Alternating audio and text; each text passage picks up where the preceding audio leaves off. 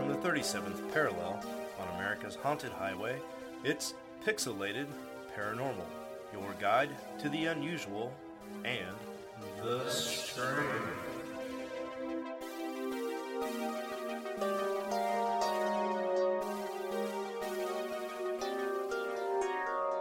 What's up, everybody? Welcome back to episode 171 of Pixelated Paranormal. On this episode, we got monoliths and exorcists. Ooh, rhyming. Yeah, I'm excited about this episode because we're not only doing a follow-up on the monoliths, which seems to be a really interesting saga, but also kind of wrapping up on our chats about exorcisms, which will be possibly a good thing. I'll get into that in a second. But at the top, I just want to say, I sent you guys a picture. You're probably wondering what the hell that Santa Claus picture is at the top of the dock. So I went to my mom and dad's today, and my dad helped me change my brakes on my car before the snowstorm hits tomorrow. And that Santa Claus is one of those old school, like, I think it was from a company called Empire. That thing's from 1968. And it's say it's mid-century. Tie. Yeah, those giant plastic light up like yard display decors. That's my single favorite Christmas decoration from my childhood. And my parents are like, yeah, we just don't really have room for that Santa anymore. So I now own that Santa Claus. I just need to maybe get it touched up with the paint. I was going to say, you're going to touch it up with paint? That's cool. Yeah, I think I'm going to have to. Yeah, it needs to be airbrushed at least. So I got a couple friends who do airbrushing, so hopefully I can get with him and get that thing repainted. But yeah, that's what that is. I wanted to show you guys a picture of that. It's awesome. That's pretty cool.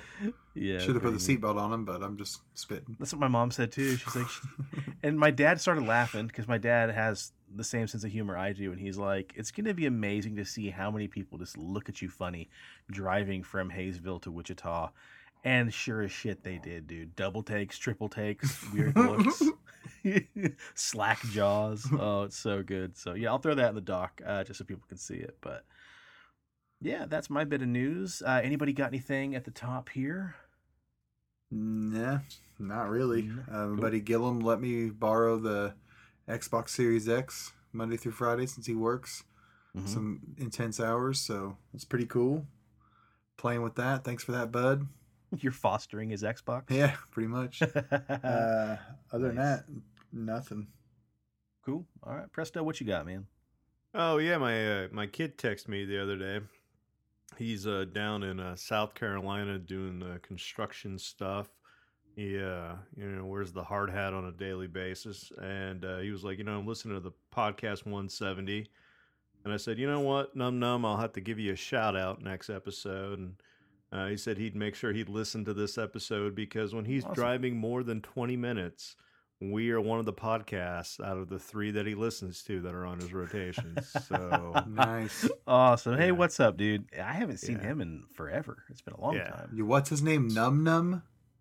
I used to call him Num when he was a kid. So is that short for something? Yeah. He's getting numbnuts. I was gonna say that sounds like a Preston move, calling his son numbnuts. He's getting more gold stars with me lately because like last month he texted me that he found a record player at Goodwill, and it was a really good record player, and now he's getting into vinyl. And then he texted me about the incense that I used to burn down in the basement when he was a kid, because he's like, man, that shit smelled the best. And he's like, what scent was that? And I'm like, Nog Champa, buddy. Nog you Champa. can never go wrong with Nog Champa. That's right. At least you didn't say Dragon's Blood. Yeah. I like Dragon's Blood too. I know. That's just nothing wrong with it. It's just the one smell I always equivalate to incenses because I always see it everywhere you go. Walmart, Third for me, Planet. it's Nog Champa. It'll always be Nog Champa when it comes to incense. Nog Champa. That's the OG, man. My parents would smoke so much weed when we lived in California, and they would just drown the house with Nog Champa. So, like, to me, that is like a child. When I smell that, it's a childhood memory, and I bet it's the same for your son. It's only you're only a hipster if you do Dragon's Blood. Everybody else, Dragon's where Blood. it's at. Otherwise, you're a beatnik burning up that Nog Champa. The smell that I always I'm about to light a motherfucking incense right now, believe it or Oh, not. you fucking nerd. Here we The go. smell that I relate to marijuana You can't call him a is... nerd when you light a fucking candle every episode. You're I got a like, candle going too. Since we're talking candle scents, I'm currently burning a vetiver and cedarwood with bergamot, vetiver, ammoise, armoise. We're burning up dressers, everybody, and cedarwood. Okay, I've just got a fucking one that says cloud. It smells like good fluffy clouds. If that has a smell. Yeah, right. Right. I always relate the smell of Adidas cologne and CK1 to marijuana because that's what everybody in middle school and high school sprayed on themselves after they'd go smoke in between classes, and I get physically ill now when I smell those colognes. I was a good little boy and didn't do drugs. Drugs. Yeah, I love incense. I like the smell of them. I've also got my, what do you call them? Salt crystal lamp things. Mm-hmm. Got one of them going too. Bet you have a fucking lava light too, don't you, nerd? Not in here. Not in there. They're out in the front Shayla room. just asked me the other day if we should get a lava light, and I'm like, I'm pretty sure we gave Steve one at some point. Why would you not get a lava light? I don't know. Get a Mothman one. That'd be badass, wouldn't it? Make one. Well, speaking of substances that alter your mind, I have a mission real quick before we get farther into the episode. 903 Brewing, I was talking to them on Instagram. They do a lot of beers, because we talk about beers, right, Presto? You drinking a beer right now? Yeah, I'm drinking a Bulldog chocolate stout from Three Rings in McPherson. Nice. 903 Brewing, of course, is one of my favorite breweries. They're out of Sherman, Texas. Anyhoozle, they make these beers called smoothies, and these are like a real thick, viscous, like fruit pulp mixed with a goza, so like a fruity, salty beer. And they've got this one called Trash Can Punch with pineapple, oranges, passion fruit, apricot, and cherries.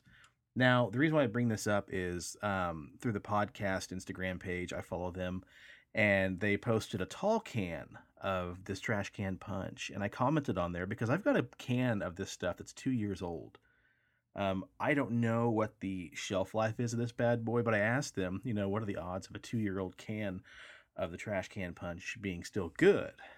And their reply was, there's only one way to find out. So I told him I would try it out and report back. So I'm going to pour this boy in this cup real quick, this thick boy, and give it a shot. It might be absolutely terrible, or it might be delicious.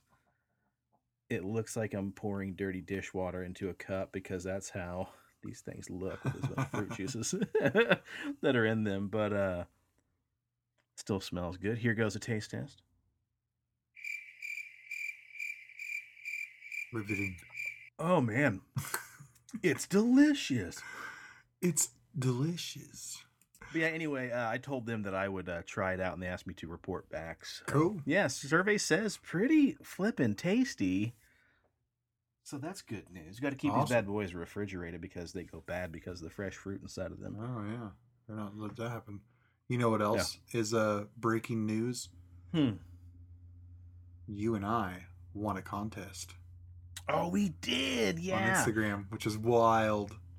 Yeah, okay, if you guys are remotely fans of horror movies or music or both, there's a guy on Instagram. I started following him myself personally a couple months ago. Both podcasts follow him now. I think, Steve, you follow him as well. Yeah. He did this giveaway. His tag on Instagram, I believe his full-on, professional name is Ben Living Music. Look at him on Instagram at Ben Living Music. But he does some really badass stuff with horror movie soundtracks. He'll take the soundtrack and the audio and the actual, spoken parts, and he'll remix them all together, adding beats behind them and making music based off of actual clips from the music. And I'll play this a little bit here real quick.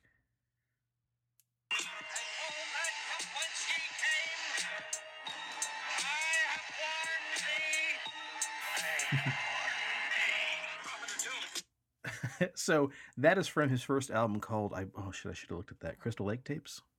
What that song's from, or what we're getting? Yeah, sorry. That is from Crystal Lake Tapes Volume 1. Yeah.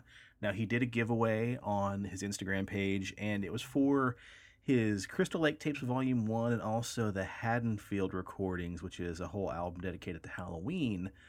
And then also either a VHS tape of Psycho 3 or a VHS tape of Hellraiser. All you had to do is follow him and tag somebody. I followed him a long time ago. I tagged Steve. Steve tagged me. And we each won. So can't wait. I don't know how many people. There was at least almost 100 people that had, signed up, so to speak, for that giveaway. I couldn't believe it.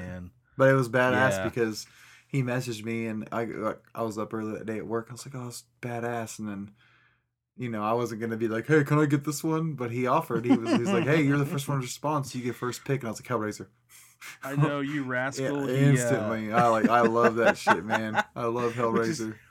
Well, it's funny because I was talking to my buddy James. I want to say what's up to my buddy James from back home in El Dorado. James. He and I were talking about horror movies, and he had just recently watched Psycho again. And I was telling him that you and I, Steve, watched Psycho 1 and Psycho 2 at the theater not too long ago. Mm-hmm. And I was like, I have never watched part 3. I've heard mixed reviews, and it kind of, it suffers from that weird, 1990s sequel, problem where it's just way over the top. But I was like, I've never seen... yeah. I was like, I've never seen 3 before. I've never even actually physically seen a copy of 3. So as luck would have it, I won a copy of Psycho 3 on VHS. So... now I just got to buy a VHS player. VCR, some people call them. Wow, I can't believe I just said VHS player. Wow. Don't edit that out, Rube.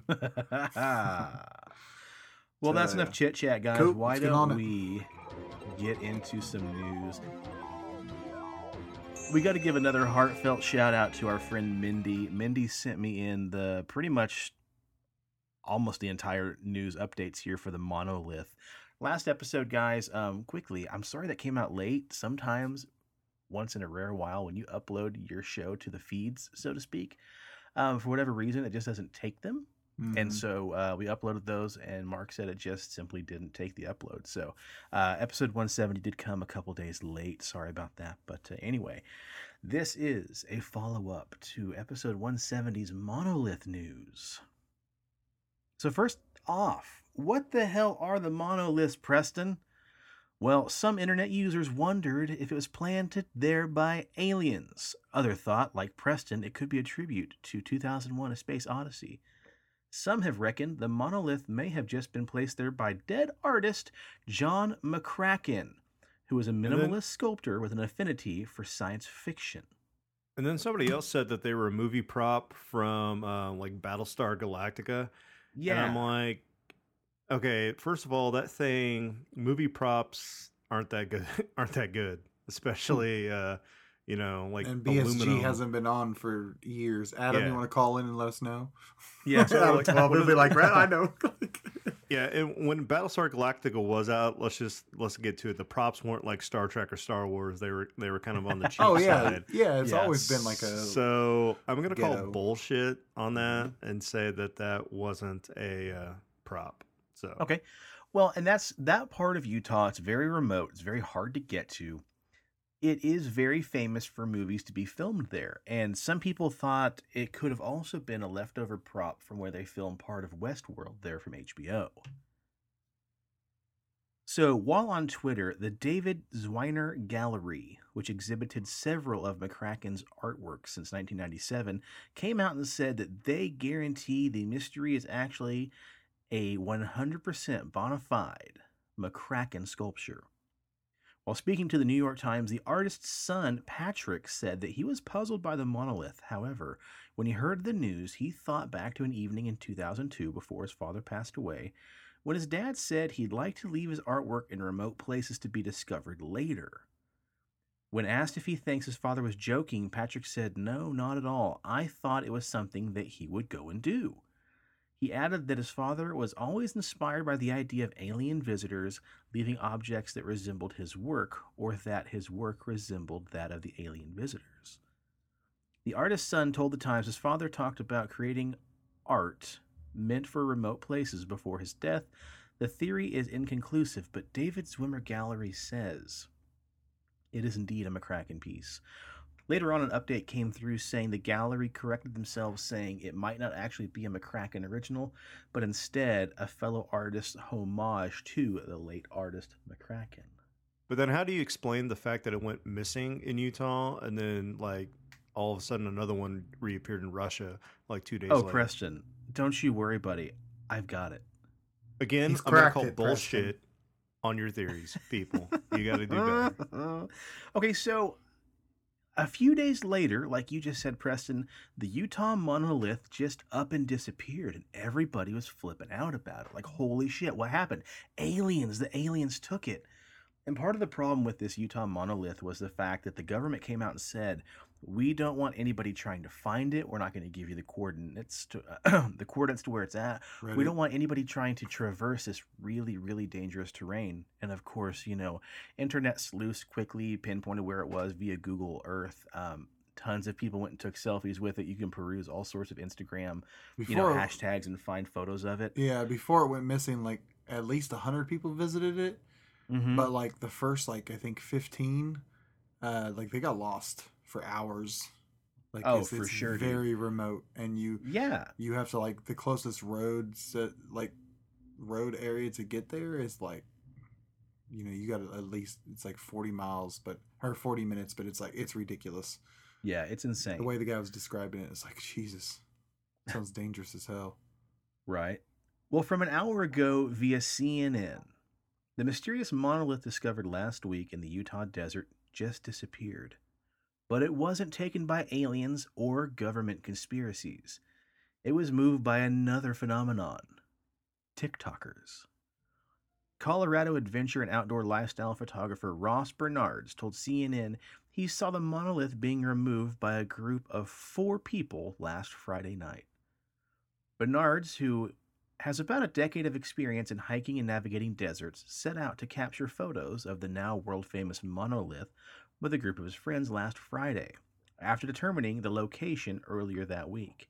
After he and his friends reached the location of the monolith and had been taking photos for over an hour, they heard voices echoing through that part of the desert, through the rocks, of a different group coming around the corner toward the location of the monolith.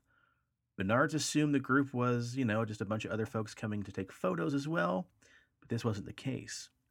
He says immediately they started really pushing on it, like throwing their whole body weight into it, said Bernards. It took them maybe 3 big pushes to get that thing to pop up just a little bit and then start turning on its side. As soon as they were able to pry the entire monolith loose, it fell straight on the ground and made a loud bang. They said it sounded like somebody had thrown their largest stew pot off a ladder as hard as they could. Once that happened, one of them said, "This is why you don't leave trash in the desert." The group of 4 took the big pieces of the monolith and placed them in a wheelbarrow and said, "Leave no trace," as they rolled away. According to Bernards, the phrase "leave no trace" is a known principle in the outdoor community that encourages people who visit the outdoors to protect the environment by minimizing their impact. Bernard said he and his friends didn't stop the group from removing the monolith because they agreed that it needed to be removed because the area is not set up for that type of attention, but it's received tons. It could cause damage that would negatively impact the land. He said it's cool to see, but it just needed to go. The wilderness areas, Mother Nature, is the artist up there, and we need to leave her art to her. One of the individuals who helped move the monolith announced in a post on social media Tuesday that he and a team were responsible for removing the monolith on the night of November 27th around 8:30 p.m. Sylvian Christensen, who has almost 30,000 TikTok followers, posted a video of the monolith strapped to a wheelbarrow and carried it away with the faces of the individuals removing the structure blurred. The post has since been viewed almost 200,000 times on TikTok. They said, don't abandon your personal property on public land if you don't want it to be taken out. So, mystery solved, boys. That's garbage. Why? What do you mean? There's no mystery anymore? No, just these dudes with their hashtag leave no trace, like them thinking there's some warrior going in there and protecting the land, I don't know. I don't know, it just seems It draws an interesting line, like Preston and I talked about last episode. If somebody installed that, that's art. However, the argument is it's illegal to install art in private property like that. But then my argument is that is part of the art itself. Part of Mm-hmm. the art that you make is a response your art gets. so what Installations about are like I don't know. So why is it okay for these dudes to come in there and be vigilantes and take it out? Like, why didn't they leave that up to, if this is Yeah. state property, leave it up to the state to remove it if they seem fit? Sure. Mhm. I don't. Preston, what do you think? What do I think? What? I don't know. I thought you were about to say something.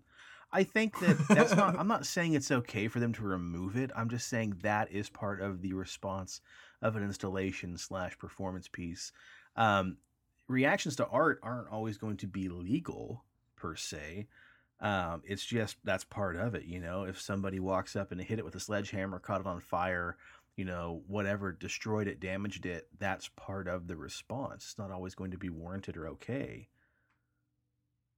But yeah, I don't know. I am straddling a line here, a fence of whether that is okay to remove it, because what if it was extraterrestrial? Put that tinfoil hat on for a second. What if they just unleashed another fucking plague on the world or worse, Yeah.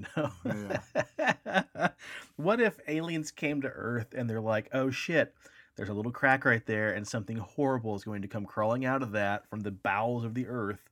Let's just put a cork in it and make sure nobody ever allows this evil to crawl out. And these dipshits just came over and just like popped it right out.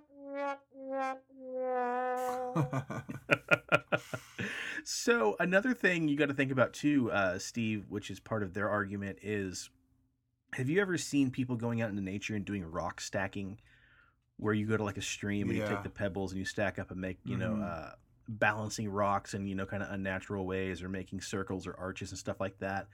You've got artists like Adrian Gray, Andy Goldsworthy, who I freaking love, Bill Dan, and several others.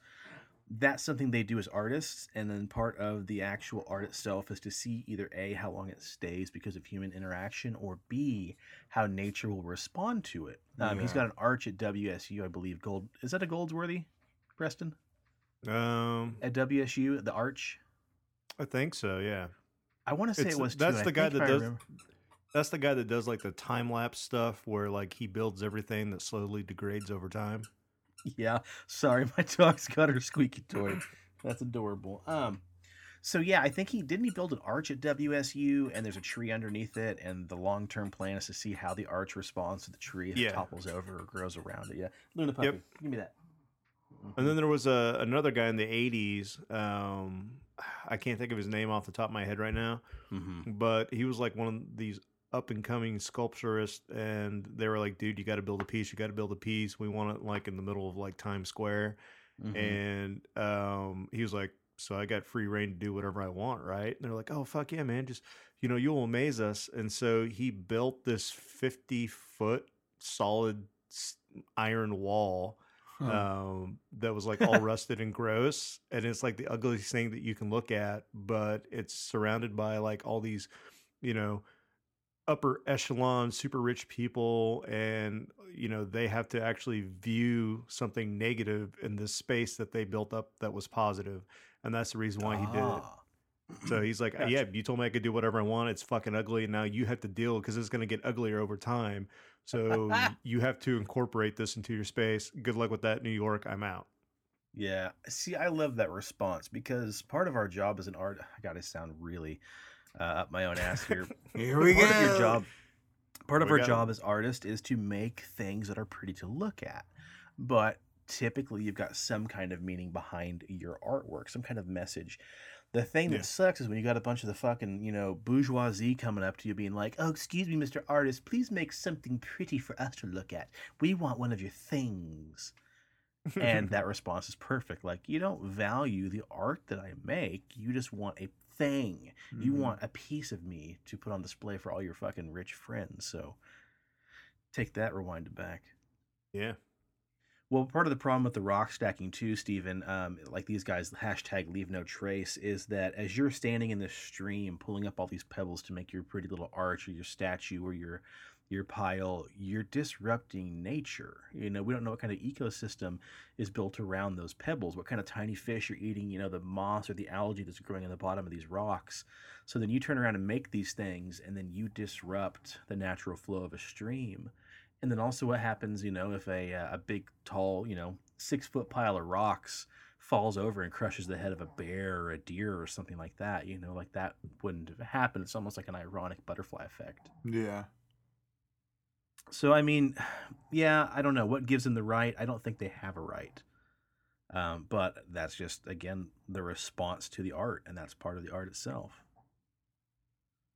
Well, it's okay, guys, because don't even worry about Utah, especially you, I still Steven. think it's aliens. Steven, you can sleep better tonight knowing that in Romania, another monolith has appeared several feet away. Fake as fuck, though. What? This one always looked fake to me. Okay, I see. The new monolith has appeared in Romania a few feet away from the site of an ancient fortress. This is coming from Google.com. Thanks, Mindy. An almost identical structure to the now famous Utah monolith has been found across the world in Romania. This one has what looks to be deliberate loop-de-loops scribbled and scratched on the entire surface face and stands about the same height as a Utah twin. The European monolith is only a few feet away from where an ancient decaying fortress once stood, according to the Daily Mail. It's still shiny silver and still quite reminiscent of a John McCracken sculpture. But this thing, the one in Utah, I think they said appears to have been installed around 2015, 2016. Mm-hmm. And what's cool to me is the way people are finding this stuff out is they are going to, Google Maps and figuring out where this stuff is, and then just click, click, click, click until you realize, the structure is there. In a 2016 picture, the pillar shadow in Europe can be seen surrounding rocks and vegetation in the area that had seemingly been clear. So, I don't know. It's interesting these things are being constructed. It's interesting that we're seeing these things pop up. But it also appears that just as quick as they pop up, they again disappear. Because, Steven, maybe you should worry. The second metal monolith that popped up in Romania 4 days ago has mysteriously disappeared as well. The shiny metal monolith, recently appearing in Romanian hilltops, disappeared on Tuesday. The 9-foot-tall structure, quote, disappeared overnight as quietly as it was erected last week, said journalist Robert Iosub from Zaire Piatra Numt newspaper. Now all that remains is just a small hole covered by rocky soil. No one knows where it came from or who put it near the town of Piatra Neamt 4 days ago, but the structure appeared on the same day the twin monolith vanished from the Utah desert. The original and subsequent disappearance of both monoliths remains a mystery, though a leading theory reported by the New York Times suggests the Utah structure was the work of artist John McCracken. So yeah, there you go. That's the newest right now on the Romanian monolith. It was there, it came, it saw, and it went. But Steve, you said this one looked a little more cheap, not quite as fancy. Yeah, because of all the little swirly things on it. Yeah, I don't know. This one just to me just looked like, oh look, this is getting a lot of attention. Let's go do it over here. Yeah. Well, the good news for you, Steve, is that monolith in Romania is not the only thing that's been erected recently. And you guys might think this next story is poppycock. I see what you did there. But let's talk about this for a second, shall we? Open up the story, boys, so you can see this glorious, triumphant picture. German police have launched an investigation into the disappearance of a peculiar phallic-shaped sculpture from the mountainsides in Bavaria. The 2-meter-tall, nearly 6.5 feet tall wooden statue was apparently chopped down over the weekend. The statue stood for years on the Grunten Mountain, southwest of Munich. Now all that remains to the monument is a small stump and some wood chips. It's not known who originally carved or erected the sculpture that looks like a penis, which has become a landmark on the 5,700-foot-tall Grunten Mountain, attracting many hikers to the area. Even online map services like Google Maps had to recognize the sculpture's status, designating it as a cultural monument. Nobody knows how the nearly 450-pound sculpture was hauled up the mountain either. One theory reported to the German media is that the sculpture was an unwanted birthday gift, carved by a group of young men as a practical joke for a friend. When the when the present was rejected, they pulled it up the side of the mountain on a sledge, leaving it for others to appreciate. The monument, which was placed on the mountain 4 or 5 years ago, has been left mostly untouched, but came to the attention of police after reports of its disappearance over the weekend. On Monday, police in the Bavarian town of Kempten said they had opened an investigation, according to German news agency's DPA. But they don't know what they will do if the culprit gets found, because they don't know whether or not this was a criminal offense. The mayor of a nearby Rettenberg, Nicholas Weisinger, said the disappearance of the sculpture was a shame. Shame? Shame. Mysterious monuments have been making headlines worldwide in recent weeks, such as the Utah monolith and the now Romanian monolith. Weird. So there you go, guys. We've got disappearing monoliths and we got disappearing wooden dicks. But what's interesting here is I don't know that Mindy meant to have any kind of, coincidence here, but Mindy, our main story on this episode actually takes place in Bavaria as well. Synchronicity. Well, speaking of synchronicities, before we get started, let me tell you guys about that little teaser I dropped last episode, when I told you that I was getting into some really strange synchronicities whilst researching and reading The Exorcist. So, if you guys have watched the movie, or if you've read the book, you know the main demon is Pazuzu. And Pazuzu was the demon of the wind. He's that gnarly-looking guy with the 4 wings and the arms outstretched. Just Google a picture of him. We talked about Pazuzu plenty of times. Also, get your sage spray. So, as I'm reading this book, they talk about Pazuzu and the ancient evil that the priest fought and all that kind of stuff. And I'm reading the book, I'm halfway through, and then I close the book and I open up Instagram. Now, I haven't audibly said the words Pazuzu. I haven't done any recent searches for Pazuzu, probably in the last 2 to 3 months. But if you jump on Instagram and you go to the search icon, it opens up a stream of random photos based off of your searches, your likes, and your search history, right? And all of yours on Instagram is nothing but cryptid shit. And greasy aliens and ghosts and demons and shit. No, it's mostly artists and action figures and stuff like that. Well, I flipped through and the second photo to pop up in the stream was an artist recreation of the statue of Pazuzu. And it's a striking looking statue. I'll put a picture of him into the Instagram post and the Facebook post. It's pretty iconic. It's pretty gnarly looking, and it just it struck me as holy crap. I kind of jumped in the bathtub because, I read The Exorcist and I soak in the bathtub. It gets weirder, though. I'm a big fan of the Gorillaz. I'm not the world's biggest fan, but I really, truly love the Gorillaz. We talked about them on a couple episodes back, how they sample a lot of the Dawn of the Dead and Day of the Dead tracks for their music. Well, the Gorillaz just put out this omnibus art collector's, coffee table book. Oh, tight. Because I was going to say their art is tight. Yeah, they're very iconic artwork, for sure. Can be seen on all their album covers and all their merchandise and stuff like that. Well, an ad popped up in my regular Instagram feed of the followers that I follow, or the people I follow. An animated commercial popped up for it, where it shows you the front of the book and it slowly rotates. When the back of the book finally turned around where you could see it, it's got a fucking cartoon drawing of Pazuzu on the back of this book. Sitting on top of what? Well, now the photo here I included for you guys to look at is just a picture they use. Apparently, Pazuzu is part of their normal repertoire. What? They use it on merchandise. It can be seen at their headquarters. It can be seen on the side of the Winnebago. Apparently, Pazuzu is a pretty common icon they use. But I had no idea. If you look at that picture, is that a phallic penis coming off of that? Oh, it is. It's either a snake or a spiral wiener. Yeah, old Pazuzu's got a spiral dragon dick, Steve. Wow. But yeah, again, caught me off guard because I was not expecting on the back of this fucking art book to have a giant, gold Pazuzu leaf dick. inlaid Pazuzu picture. And anyway, It's wild.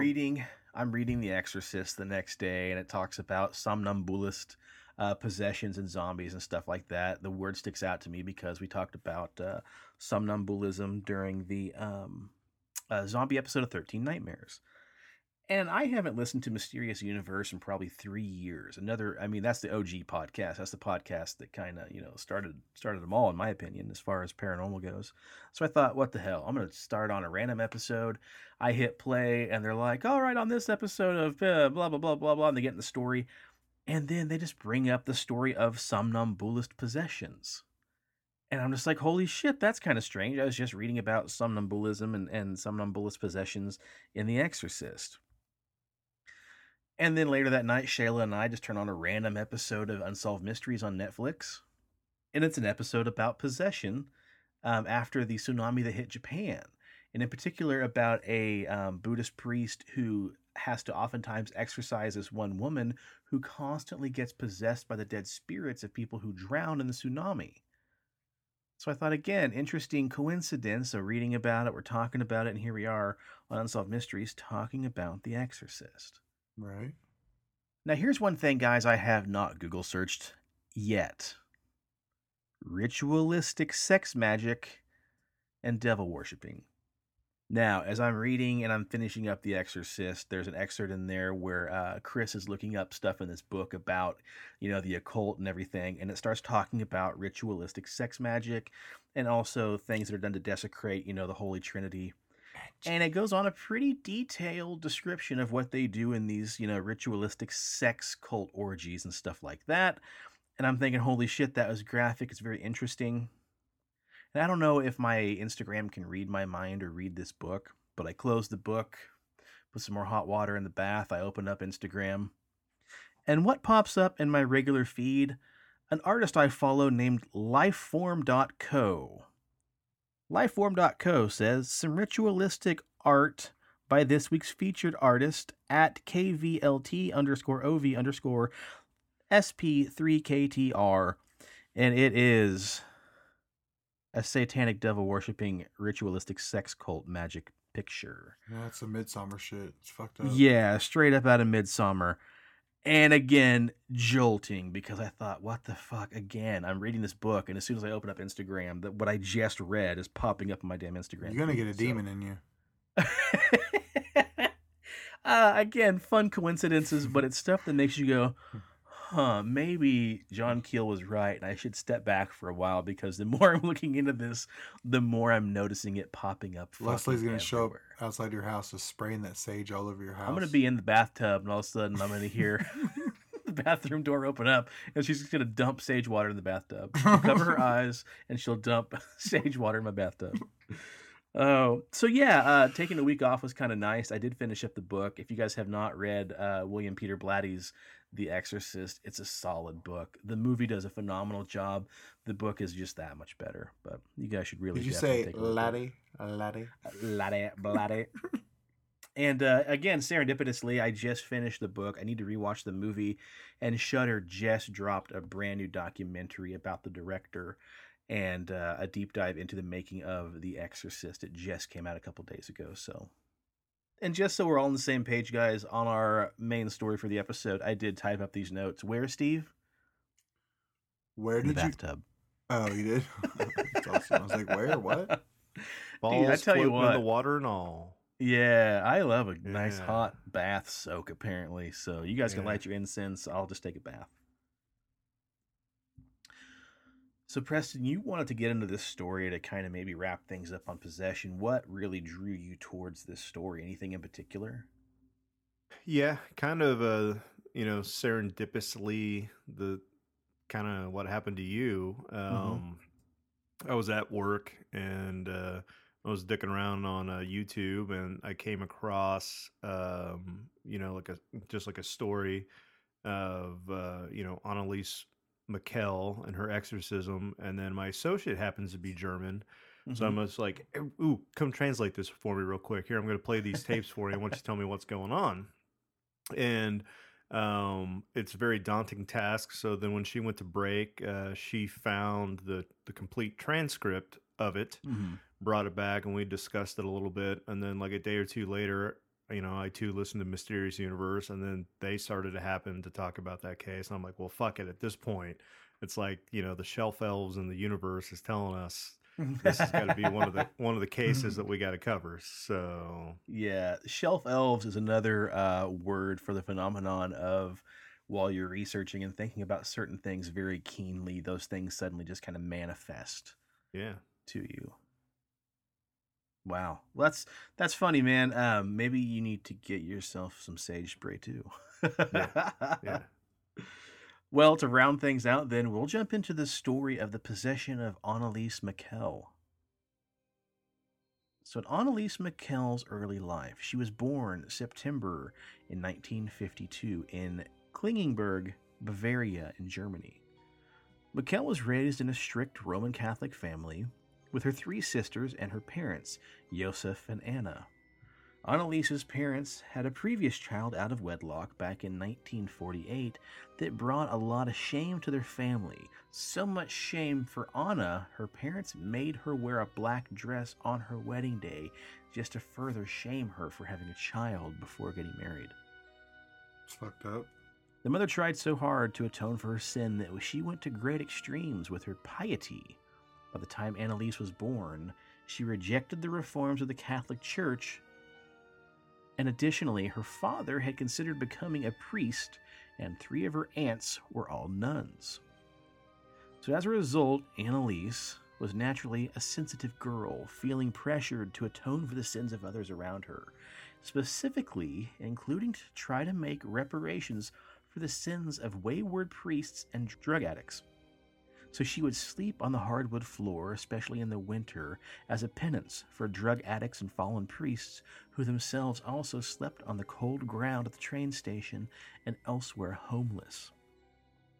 She and her family also continued to attend Mass twice a week. In 1968, Anneliese was 16 years old and still in high school when she began to suffer from strange convulsions during school. At school, in the middle of class one day, she suddenly blacked out and began walking around in a dazed state.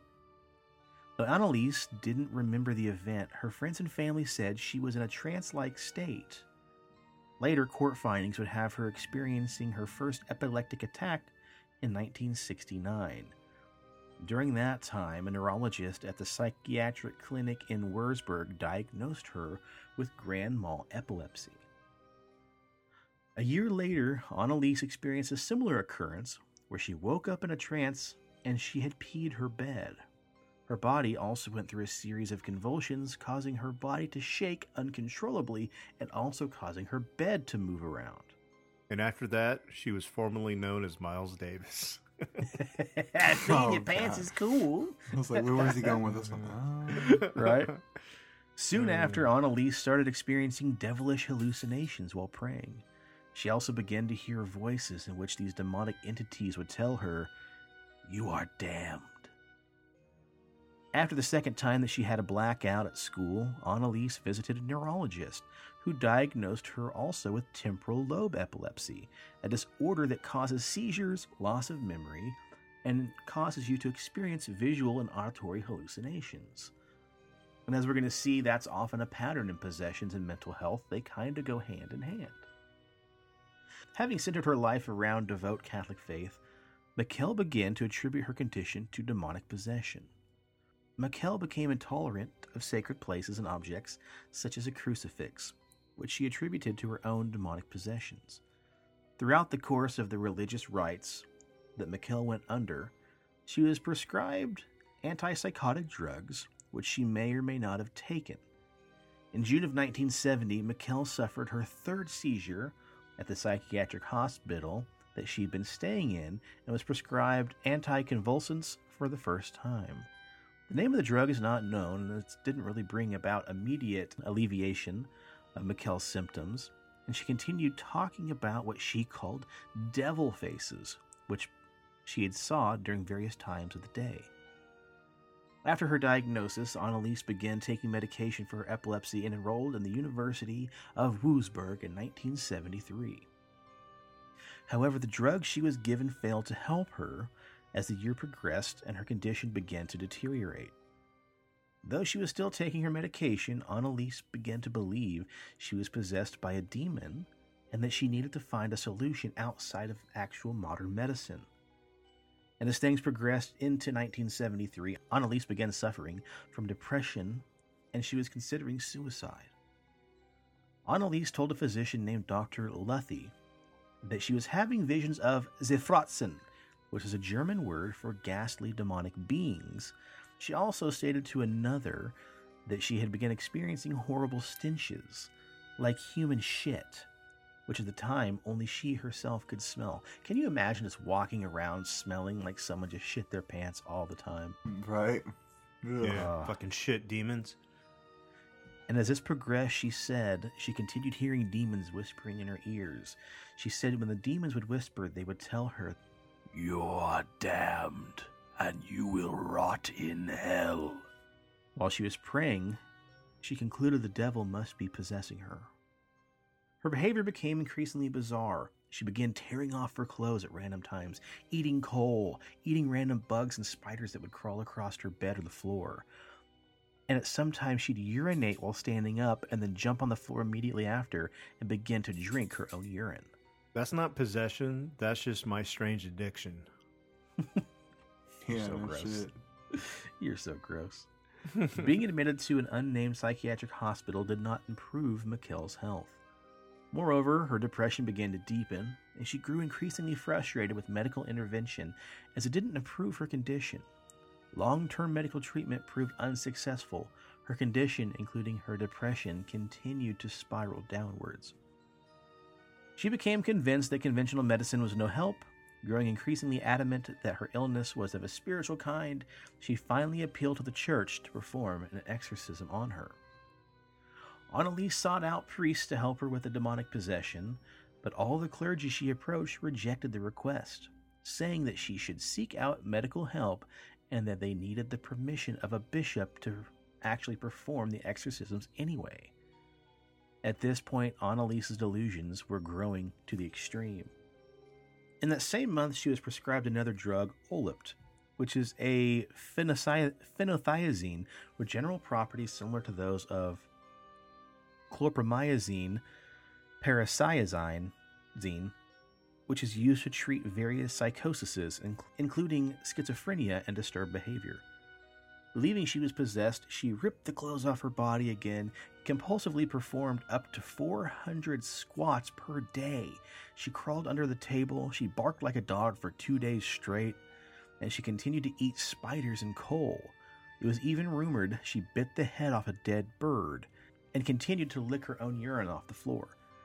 In November of 1973, Anneliese started her treatment with Tegretol, which is an anti-epileptic drug. In 1975, when Anneliese was 23 years old, an older woman accompanied Anneliese on a religious pilgrimage vacation. After the trip, the friend of Anneliese's family concluded that Anneliese was suffering from demonic possession because she was unable to walk past certain icons of Jesus Christ and refused to drink holy water from a holy spring. She said that the soil of the Holy Land burned her feet and that the place reeked like human shit.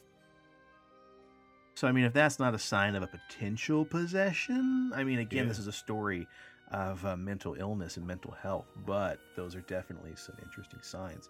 Could have all been, unfortunately, side effects of her mental illness, but during one particular Sunday in July 1975, Anneliese and her boyfriend Peter decided to go for a walk around an area called Paradise Mill near Rollbach, just east of Klingenberg.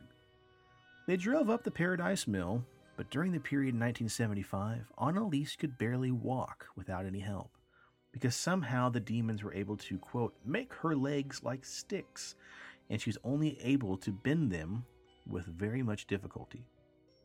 After they parked the car and set out for a walk, because she had so much difficulty in walking, it was excruciatingly slow. But suddenly, Anneliese stopped and dropped to her knees. Peter tried to communicate with her several times, but she was unresponsive and appeared to be seeing a vision. A few minutes later, Anneliese stood up and shouted with excitement, "I can walk! Look at me! I'm free! I'm free!" Peter was amazed at the sudden change in Anneliese's physical and emotional condition. He asked her what happened to bring about this sudden change. Anneliese replied that she had seen the Blessed Virgin Mary. Unable to contain her excitement, Peter and Anneliese rushed home to share the good news with her parents and her sisters. She ran upstairs and exclaimed to her mother, Mom, look at me. I can walk, I can jump, I can dance. The Mother of God appeared to me." As for Peter, he was completely stunned by Anneliese's sudden cure and remained in the car for quite a while, completely dumbfounded at what just happened. Finally, she and her mother found a priest, Ernst Alt, who believed in her possession. He stated that she didn't look like an epileptic in later court documents. Anneliese had wrote to Alt, "I'm nothing. Everything about me is vanity. What should I do? I have to improve. You pray for me?" And also, she once told him, "I want to suffer for other people, but this is just so cruel." Again, talking about how she would sleep on the floor in the cold winter nights, just to kind of restitute for those who were homeless. Alt petitioned the local bishop, Bishop Joseph Stengel, who eventually approved the request and granted a local priest, named Arnold Renz, permission to perform an exorcism, but ordered that it had to be carried out in local secret. An exorcist in a nearby town examined Michel and returned a diagnosis of demonic possession. The bishop issued permission to perform the rite of exorcism according to the Rituale Romanum, written in 1614. She and her parents were convinced that she was possessed. After years of unsuccessful psychiatric treatments, they gave up on medical treatment and chose to rely solely on exorcisms for healing. The rites of exorcism were performed over the course of about 10 months in the year of 1976 on Anneliese. A total of 67 exorcism sessions were held, 1 or 2 each week, some lasting for up to 4 hours at a time. Michel at this time was refusing medical care, refusing to eat, and also talking about her death being a final form of atonement for the other sins of other people. The rite of exorcism was performed on Anneliese Michel for the first, but by no means last time, by Father Renz on September 24, 1975. Over the course of her various sessions with the priest, Anneliese revealed the name of many of the notable demons who possessed her. Over the next 10 months following the bishop's approval of Anneliese's exorcism, Alt and Renz conducted 67 exorcisms total, some lasting for up to 4 hours. Ugh. And remembered that during the time, the smell that she described would follow her around, that smell of, human fecal matter. During these exorcisms, others in her family and the priest would also smell that horrid stench during the time she was losing consciousness and being overtaken by the demons. Through these sessions, Anneliese revealed that she believed she was possessed by 6 separate demons: Lucifer, Cain, Judas Iscariot, Adolf Hitler, Nero, and Fleischmann, who was a notable, disgraced priest. All these spirits would jostle for power inside Anneliese's body and would communicate from her mouth with a low growl. The demons would oftentimes argue with each other, with Hitler oftentimes saying, "Yeah, people are stupid pigs. They think it's all over after death. It goes on." And Judas saying Hitler was nothing but a big mouth, yeah, who had no real thing to say. Throughout these sessions, Anneliese would frequently talk about dying to atone the wayward youth of the day and the apostate priests of the modern church. And during another exorcism, Lucifer said through Anneliese, "Today, hardly anyone believes any longer in the Immaculate Conception and the Church. At present, most believe is only a community. The modernists are killing it ever more. We are hard at work at this, and we throw much poison into the Church, so it must be discredited. By now, those who believe in the Church and are faithful and believe in her teachings are very few. The Rosary, they think is modern. Many believe after life everything is finished. These are very many, and they live accordingly because they do not pray any longer. Sins reach heaven, but the thing will not last long. The one of 1917, the Blessed Virgin Mary at Fatima, said it, but only a few listened to her. Death, tribulations, and famine, oh yes, they will surely come again. And during yet Steve- another... What? I said, Steve, that's the most humbled Satan voice I've ever heard anybody Right. do. Right. I mean, if we're comparing cards here, that was the most French-sounding Hitler I've ever heard. Aw. French. Oh, yes! We drink our own pee and we eat the baby. Wee wee. No, it sounded fine. And during yet another encounter with the possessed Anneliese, the priests were yet again met with more demons. We are damned eternally. Out, out. We wish to come out. We cannot bear staying in here any longer. That filthy slut stays the whole day in the church. We are damned. Damned. Yeah, then come out, yeah. Dirty thief. Dirty demon. Oh, God. We cannot, because he does not allow it. The one up there, that one does not want it. He wants us to remain. We want to get out from here. Get out of her. Who goes to communion? I'm like Christian Bale. And she does go every day. We cannot bear this. We wish to come out. Out. Out. We wish to come out. But the one up there does not allow us. Yeah, this is where I sprinkle the holy water on you, yeah. God. So what's interesting here, too, is that, like I mentioned earlier, Anneliese had an issue with bending her knees. Part of that problem is she oftentimes would break the bones and rip the tendons in her own knees. That way she could not continually kneel during prayer. And you can read all sorts of, accounts and firsthand witnesses talk about how her knees were just messed up, man. Wow. There were rumors at first, the demons wouldn't let her.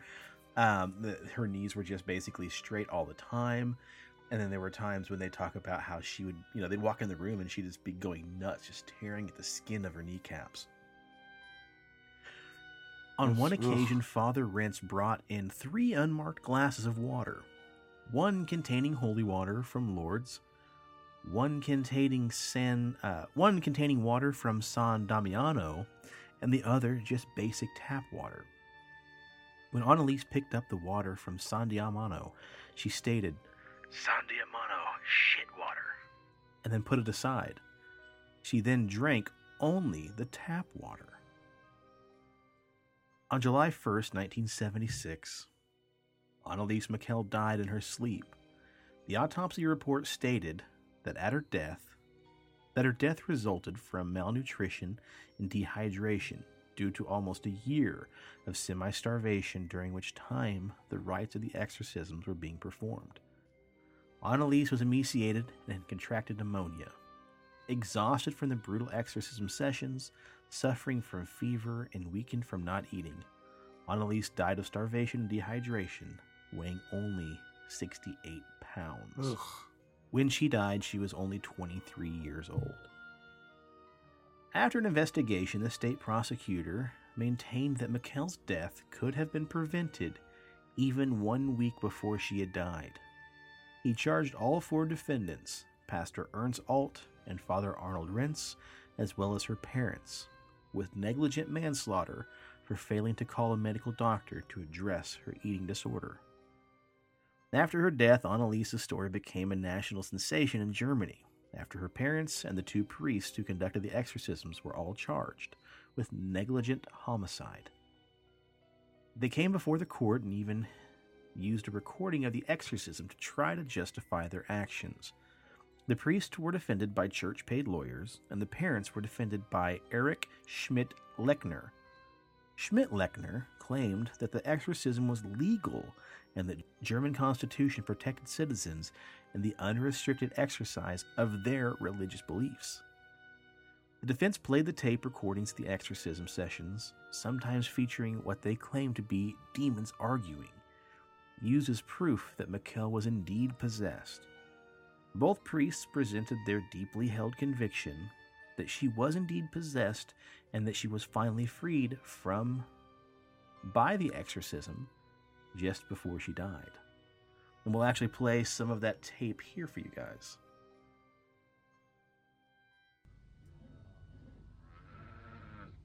Ich bin Nero. Ich bin der Dritte im Bunde. Noch mehr.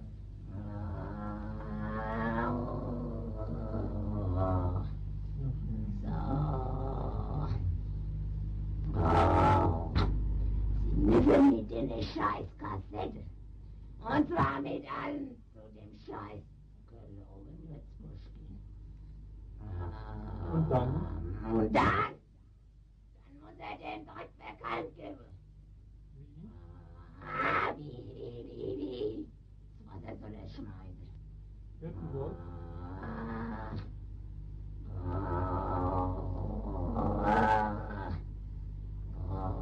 Priesterkonferenz. Sozusagen Priesterin. So, dass an die meisten Leute rankommt. Kapiert? Noch mehr. Als Maul. Noch mehr. Wie soll er am Maul halten? Noch mehr sagen. Die Schwester müsse in ihre Ordenskleidung gehen. So in the end, the two priests were found guilty of manslaughter resulting from negligence and were sentenced to 6 months in jail, which later would be suspended, and 3 years probation. The parents were exempted from any punishment as they had, quote, suffered enough, which was a criteria for sentencing in German law. There was a statement from Father Alt which shows that possession was the consensus of all the priests who knew Anneliese Michel. He said, "As her spiritual director, which I was from 1973 to 1975, I cannot allow that her terrible possession and her conscious acceptance of this as expiation for sin, which both Father Renz and I have established, be passed over if it were some theological accident. Anneliese Michel was possessed. All the priests who took part, Reverend Ferdinand Habiger, Reverend Karl Roth, Reverend Edward Hermann, and the expert on the case of exorcism, Reverend Adolf Rodwicks, were all of this conviction."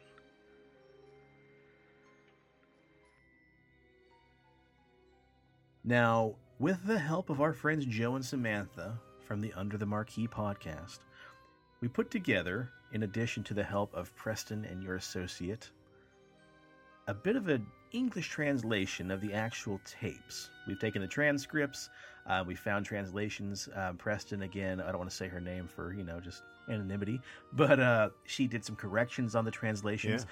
And so we have for you guys here an excerpt of what just went down in some of the, 56 pages? Yeah, this came from like one of the last exorcisms before she died, and it was a 2.5 hour recording, so it ended up being 59 pages of transcript. So, gosh, Damn. just in that one session. Yeah. Jesus.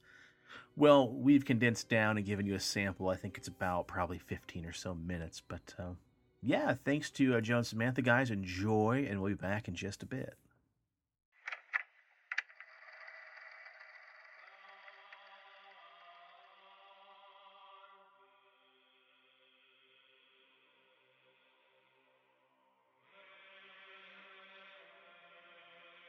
The following events took place in Germany in early 1976. The German priests Ernest Alt and Wilhelm Renz said they conducted the exorcism rites in a church-approved attempt to free Miss Michel of demons after 4 years of medical treatment that failed to cure her epilepsy. A total of 67 exorcism sessions were performed, 1 or 2 each week, lasting up to 4 hours during a 10-month period from 1975 through 1976.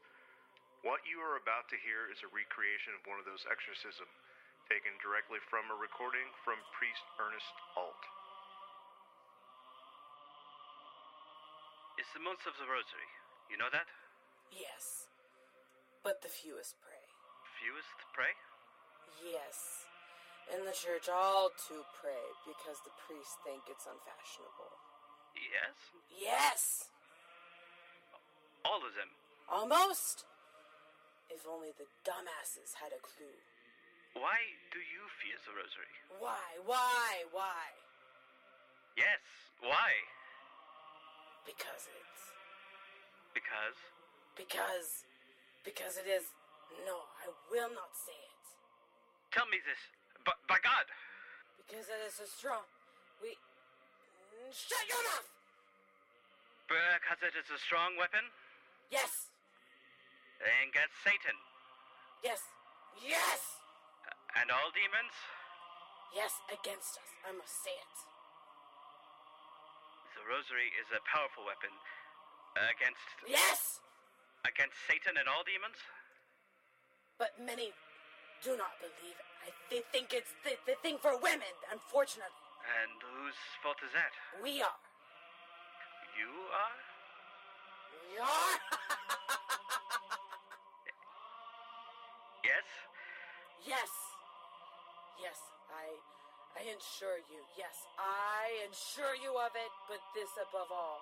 But command from him above. Tell more, demon. Shut your mouth! Say more. I command you. Yes.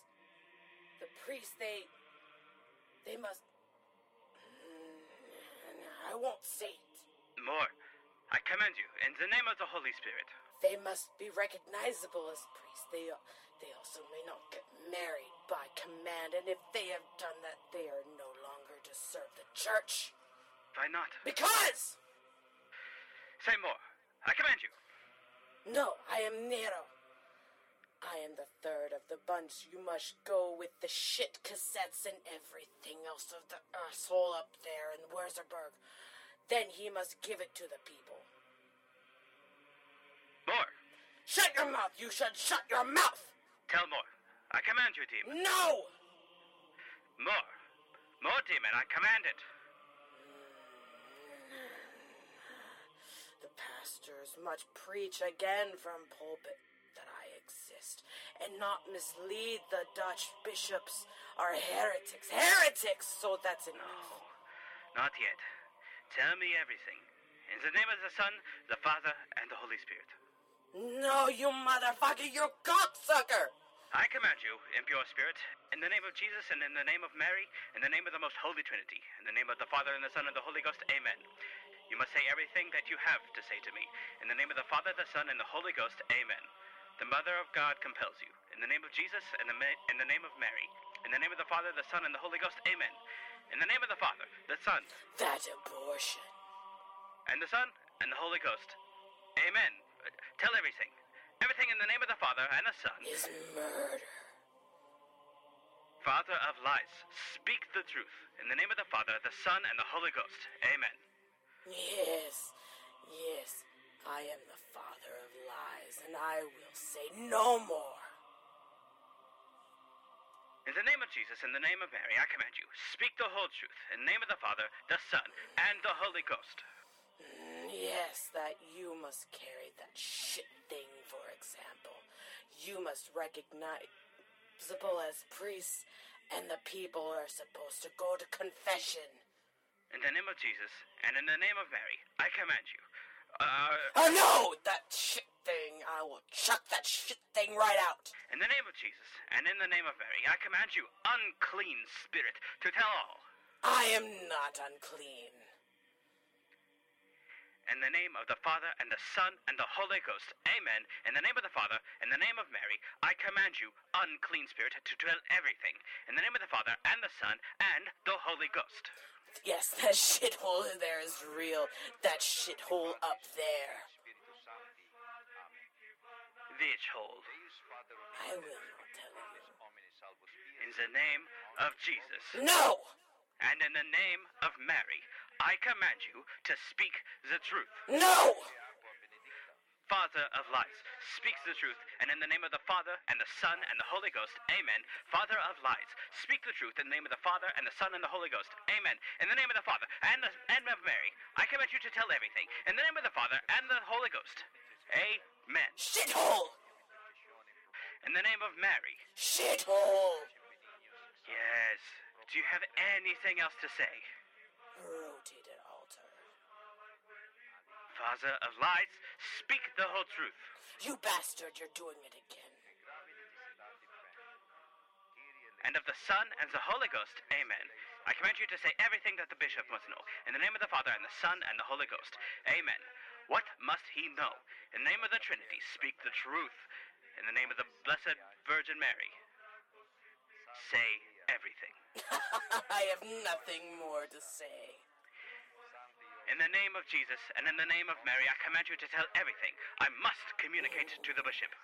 You're wrecking everything. In the name of Jesus, and in the name of Mary, I command you to speak the whole truth. In the name of the Father, and the Son, and the Holy Ghost, amen. In the name of Jesus, and in the name of Mary, I command... You're wrecking everything.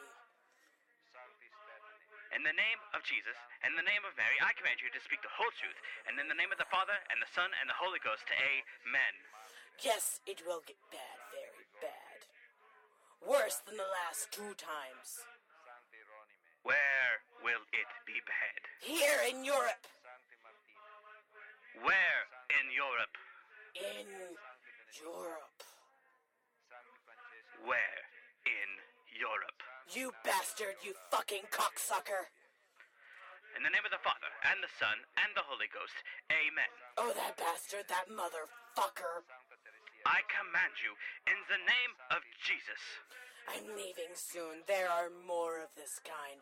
Like this snot-nosed brat. More to come. In the name of Jesus, and then in the name of Mary, I command you to speak the entire truth. Everything you have to say. I command you to say everything. I command you to say everything the Bishop of Westburg has to know. In the name of Jesus, and in the name of Mary. That's enough. I'll say no more. I command you to tell this entire truth, Father of lies. You bastard, you fucker. Tonight I'll shut you down too. You bastard, you fuck. Tonight I'll shut you down too. I'll tell you that.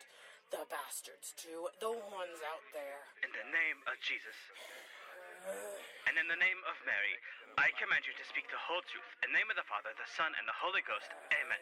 Additionally, there are 6 of us. In the name of the Trinity, in the name of the Father, the Son, and the Holy Ghost, and the Blessed Virgin Mary, tell me, when will you leave? I command you to speak the truth. When will you leave? In 20 years. When it cracks, I won't tell everything. He doesn't want it, the dog. I would poison you if I could, you. In the name of Mary, and in the name of Jesus, and in the name of Jesus, and in the name of Mary, I command you, in the name of Mary and the Son of the Holy Ghost, amen. My guardian angel will force you to say it. My guardian angel will back me up. The guardian angel of Anneliese will command you. You will have to say it now. Where is Anneliese's guardian angel? He's here. Next to us? Is he here next to us? Go away from me! Where is he? Here! In the name of the Father, and the Son, and the Holy Ghost, amen. Does Nero have something to say? He has nothing to say. He has nothing to say? Where are the other 3? Hidden. Hidden? Why won't they come out? Because they don't know anything. In the name of Jesus, and in the name of Mary, I command you, unclean spirit, to speak the truth. In the name of the Father, and the Son, and the Holy Ghost, amen. In the name of Jesus, and the most blessed Virgin Mary, tell us the truth. The whole truth. We call upon our guardian angels, and ask the Queen of the Angels to compel you to speak the truth. How many of you are there? There are 6. And how many I ripped out crosses everywhere. In the name of the Father, and the Son, and the Holy Ghost, amen. You mean in the schools? Are you Hitler? Yes. With That's crosses everywhere. Did you put crosses in the battlefields? Did you put up crosses on the battlefields? Are you Hitler? Speak the truth. No! In the name of Jesus, I command you. So then, not Hitler. Why are you lying? In the name of Jesus, speak the truth. In the name of the Trinity, speak the truth. Who are you? Hitler.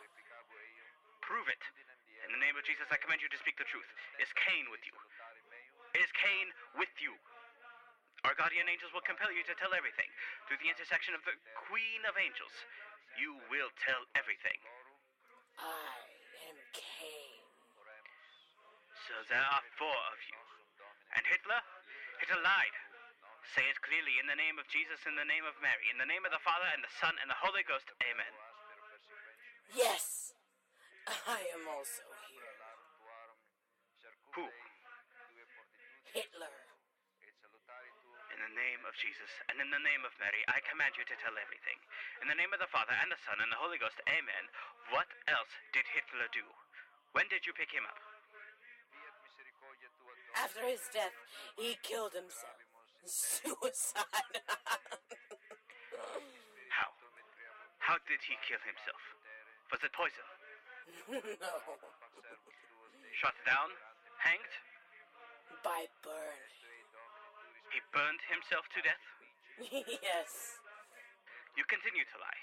You are continuing to lie. I command you, unclean spirits, to speak. In the name of the Father, the Son, and the Holy Ghost. Amen. We called the angels for help and asked the Queen of Angels to command you. In the name of the Father, and the Son, and the Holy Ghost. Amen. Ask her who is in your asshole, apparently. You are saying nothing more than lies and filth. Filth from the mouth of Lucifer, the dirty pig. He's pestering us enough, the son of a bitch.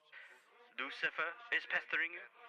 Yes, now he has to come clean, the bitch, the fucking cocksucker.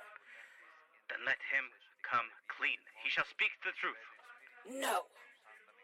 In the name of the Trinity, I command Lucifer to speak the truth. Never! I'll kill you all first. It's going to take a while before I come up that dirty water away. There is no dirty water. This is holy water. Scum water. That is holy water. Scum That is water. holy water. Why are you afraid of holy water? No. Ah. How well you can lie, father of lies. Speak the truth. Say everything you have to say. That shit scum water. That damnable stuff. Ah. The bastard. Judas. I picked him up myself. You picked him up yourself? Yes. Do you need such a friend? Yes. And what do you get for that? Yes, now he is in my service. Damned? Yes, he is damned. And you are to blame for that? Yes, he could have saved himself, the bastard. He was so fucking stupid, didn't follow him. There, that one. That one? Whom do you mean? The Holy Archangel, Michael. No! The Savior? Yes, he didn't follow him. Him. Jesus of Nazareth. Yes! Yes! Him? Say his name. That won't work. Jesus of Nazareth. He didn't follow Jesus of Nazareth? Had he followed the Nazarene, would he not be damned if he had also been forgiven? Yes. Even from the cross, too? Yes, he always forgives. Jesus the Nazarene, he always forgives. Yes, for us there is no coming. Never! For all eternity. No coming back. No one comes back. The most blessed Virgin, she compels you to speak. She compels you to speak what she would like to say to us. You bastard. Motherfucker, you. The most blessed Virgin compels you to speak what she will say to us. I will also still create disorder, you dirty pig, you fuck. The most blessed Virgin Mary would like to command you to tell us what she would like to say to us. That's how. And I must go back up to that other one with that whole mess of shit. I will explode so much confusion and create much strife that all won't be able to stand it. The holy water, the blessed water, why do you not leave? Because I enjoy being with you. The Blessed Virgin Mary. She is never the same anyway, because I'm hanging out in here along with the others. In the name of the Trinity, the Father and the Son and the Holy Ghost, in the name of the most blessed Virgin, I command you to tell me, what's the best thing one can use to expel you from the sick? Through prayer? By reception of the sacraments? By holy water? All of that. All of that? So there are many ways to get at you.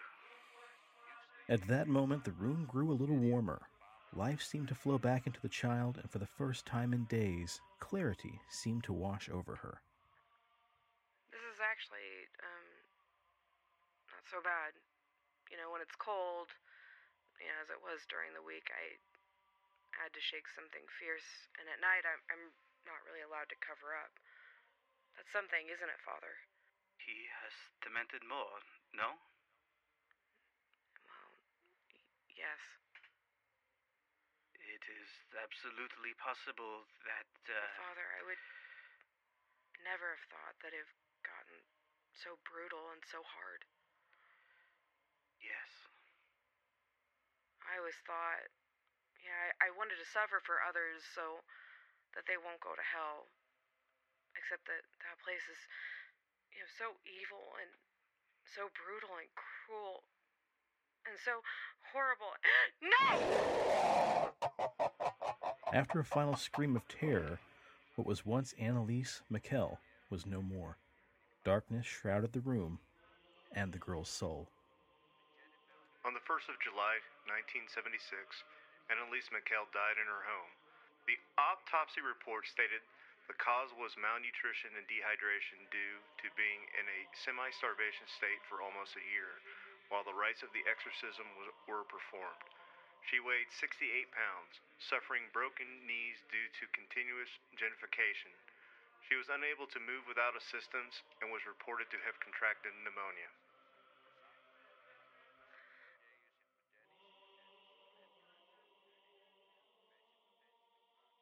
All right, there you go. Again, thanks a lot, Preston, to your associate for helping us, and also to Joe and Samantha. Guys, please give Under the Marquee a listen if you enjoy movies. And it was really fun listening to Samantha cuss Joe out like that. Yeah, it was a little odd because they're such good friends. And oh, what we do for the art. Yeah.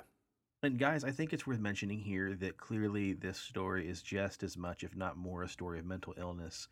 So it's very important, guys. We want to drop a couple phone numbers here for you guys. The National Helpline for Mental Health is 1-800-662-HELP. That's 1-800-662-4357. That is a 24/7, 365-day-a-year treatment referral and information service in both English and Spanish for any individual or family facing mental and or substance abuse disorders. And guys, there is no shame whatsoever in asking for help. Yeah. Word. And also, oh, go ahead. I was going to say on the topic of like mental health, I think this is kind of like one of those things where like in modern times, we have so many doctors that just want to treat everything with like medication and that sometimes medication doesn't really help. And so within like the last decade, there have actually been numerous psychologists that have come forward and said, okay, so these medications aren't working. It's almost like a placebo, even though we don't, believe in the religious aspect of it because the patient does, we're going to treat it and we're going to do an exorcism. And, there have been case studies where they've exorcised 20 spirits, 20 demons from like one person, and that person was, mentally able to get better. So, they attributed it science-wise as like multiple personalities, but they actually treated each one of those personalities as a demon and exorcised it from the person so they could have a normal life. while being under, a medical watch so that certain things didn't happen. So Mm-hmm. I think we're getting a better understanding in this topic in modern times and able to get people to the help that they need without having that stigmata about, oh, you're just crazy, there's no such thing. Like, people are actually getting the help that, that they need now. So You meant to say stigma, didn't you? yeah, stigma. Not to make light of what you said, stigmata would be if somebody's palms and feet were bleeding. Just want Yeah, to point right. that Well, out. Sorry. that's because when we get to the movie talk, I was going to read like the last part of the synopsis, which talks about stigmata. So Oh, okay, it was on my gotcha. mind. Yeah, okay, my bad. I didn't want to make a light of it, but the other number we should probably list here, guys, very important, perhaps more important, is the National Suicide Prevention Lifeline is 1-800-273-8255. 1-800-273-8255. And this is from the website, but also, I mean, I think I fully believe this. We can all help prevent suicide. The Lifeline provides a 24/7 free and confidential support for people in distress. Prevention and crisis resources are all available for you or loved ones. Now, something very important here. This is not active yet, but apparently the president signed the National Suicide Hotline Designation Act, and supposedly in 2022, they're going to streamline into a new 3-digit phone number, just like 911, Mm-hmm. which is also equally as important. If you need it, never hesitate to call 911 for any kind of aid. Or, I mean, if you're feeling down, if you think you might hurt yourself, 911 is just completely as acceptable to call. There will be supposedly a 3-digit phone number that will be activated by 2022 that will actually be in place of this suicide hotline. Yeah, that's awesome. I hope that that gets done. That would save a lot of lives. Yeah, it certainly could, man. It's very important. Very, very, very important. All right, to wrap things up, we all know, or some of you might not know, the possession of Anneliese Michel has inspired a couple of different movies. Presto, tell us a little bit about it.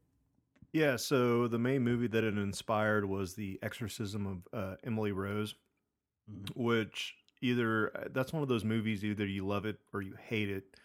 And, the opening scene, and, it flashes across like this is based off true events. And, Hollywood takes a lot of liberties sometimes, like with movies, to make it, translate a little bit better.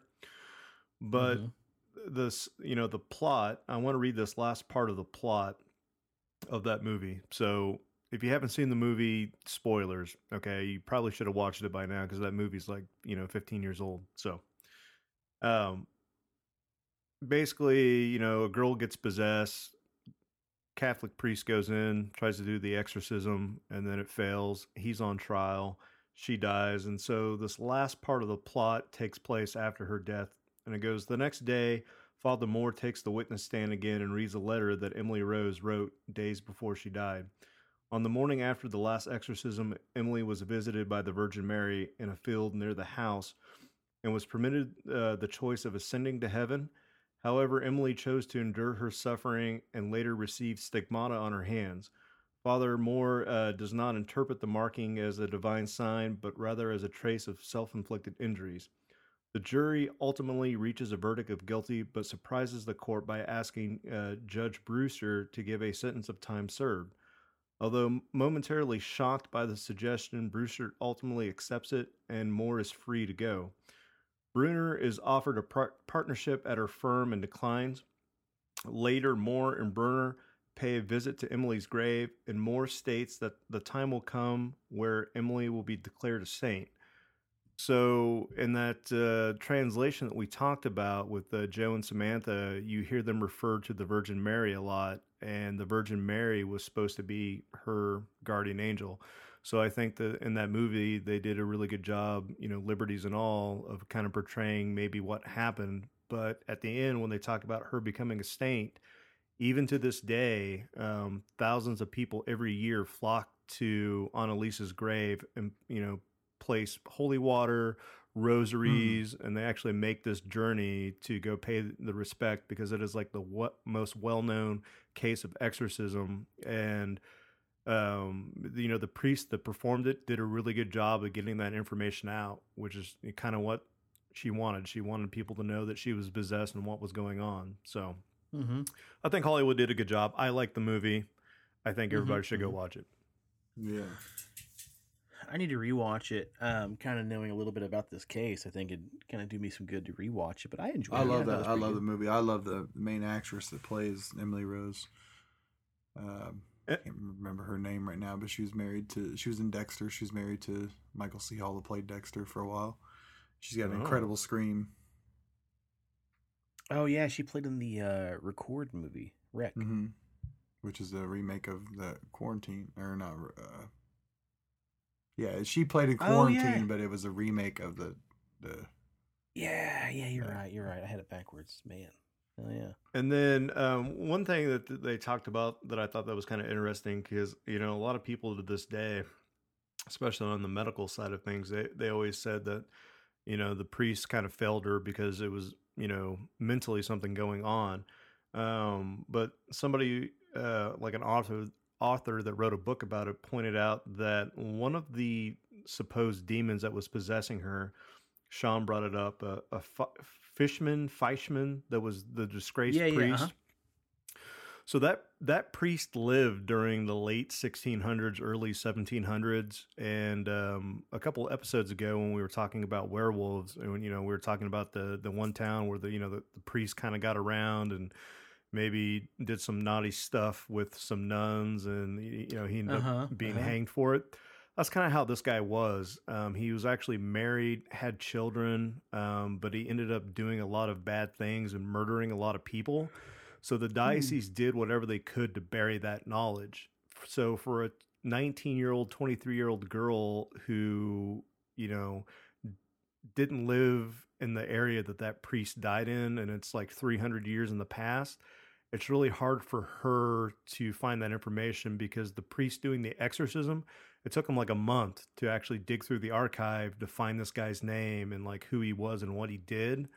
So that kind of lends to the notion that possession was really real, because she had all that firsthand knowledge that even the priests themselves had a hard time finding.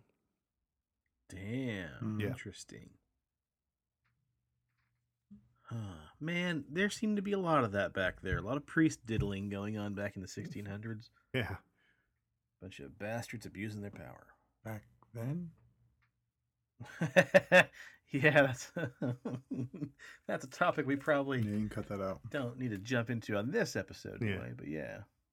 All right, nice super sized episode for everybody. Let's get out of here. Steve, what do you want to plug? Check us out on Facebook, Pixelated Paranormal Podcast. Check us out on Instagram, PXL Paranormal. There for all the visual aids and shares. Give us the likes, all that stuff, all that. Yeah, we're good. We're gonna record a professional outro, so we don't got to do this every time. Every single time. Yeah. It's a fun pop quiz. Also, guys, please email us your personal paranormal stories.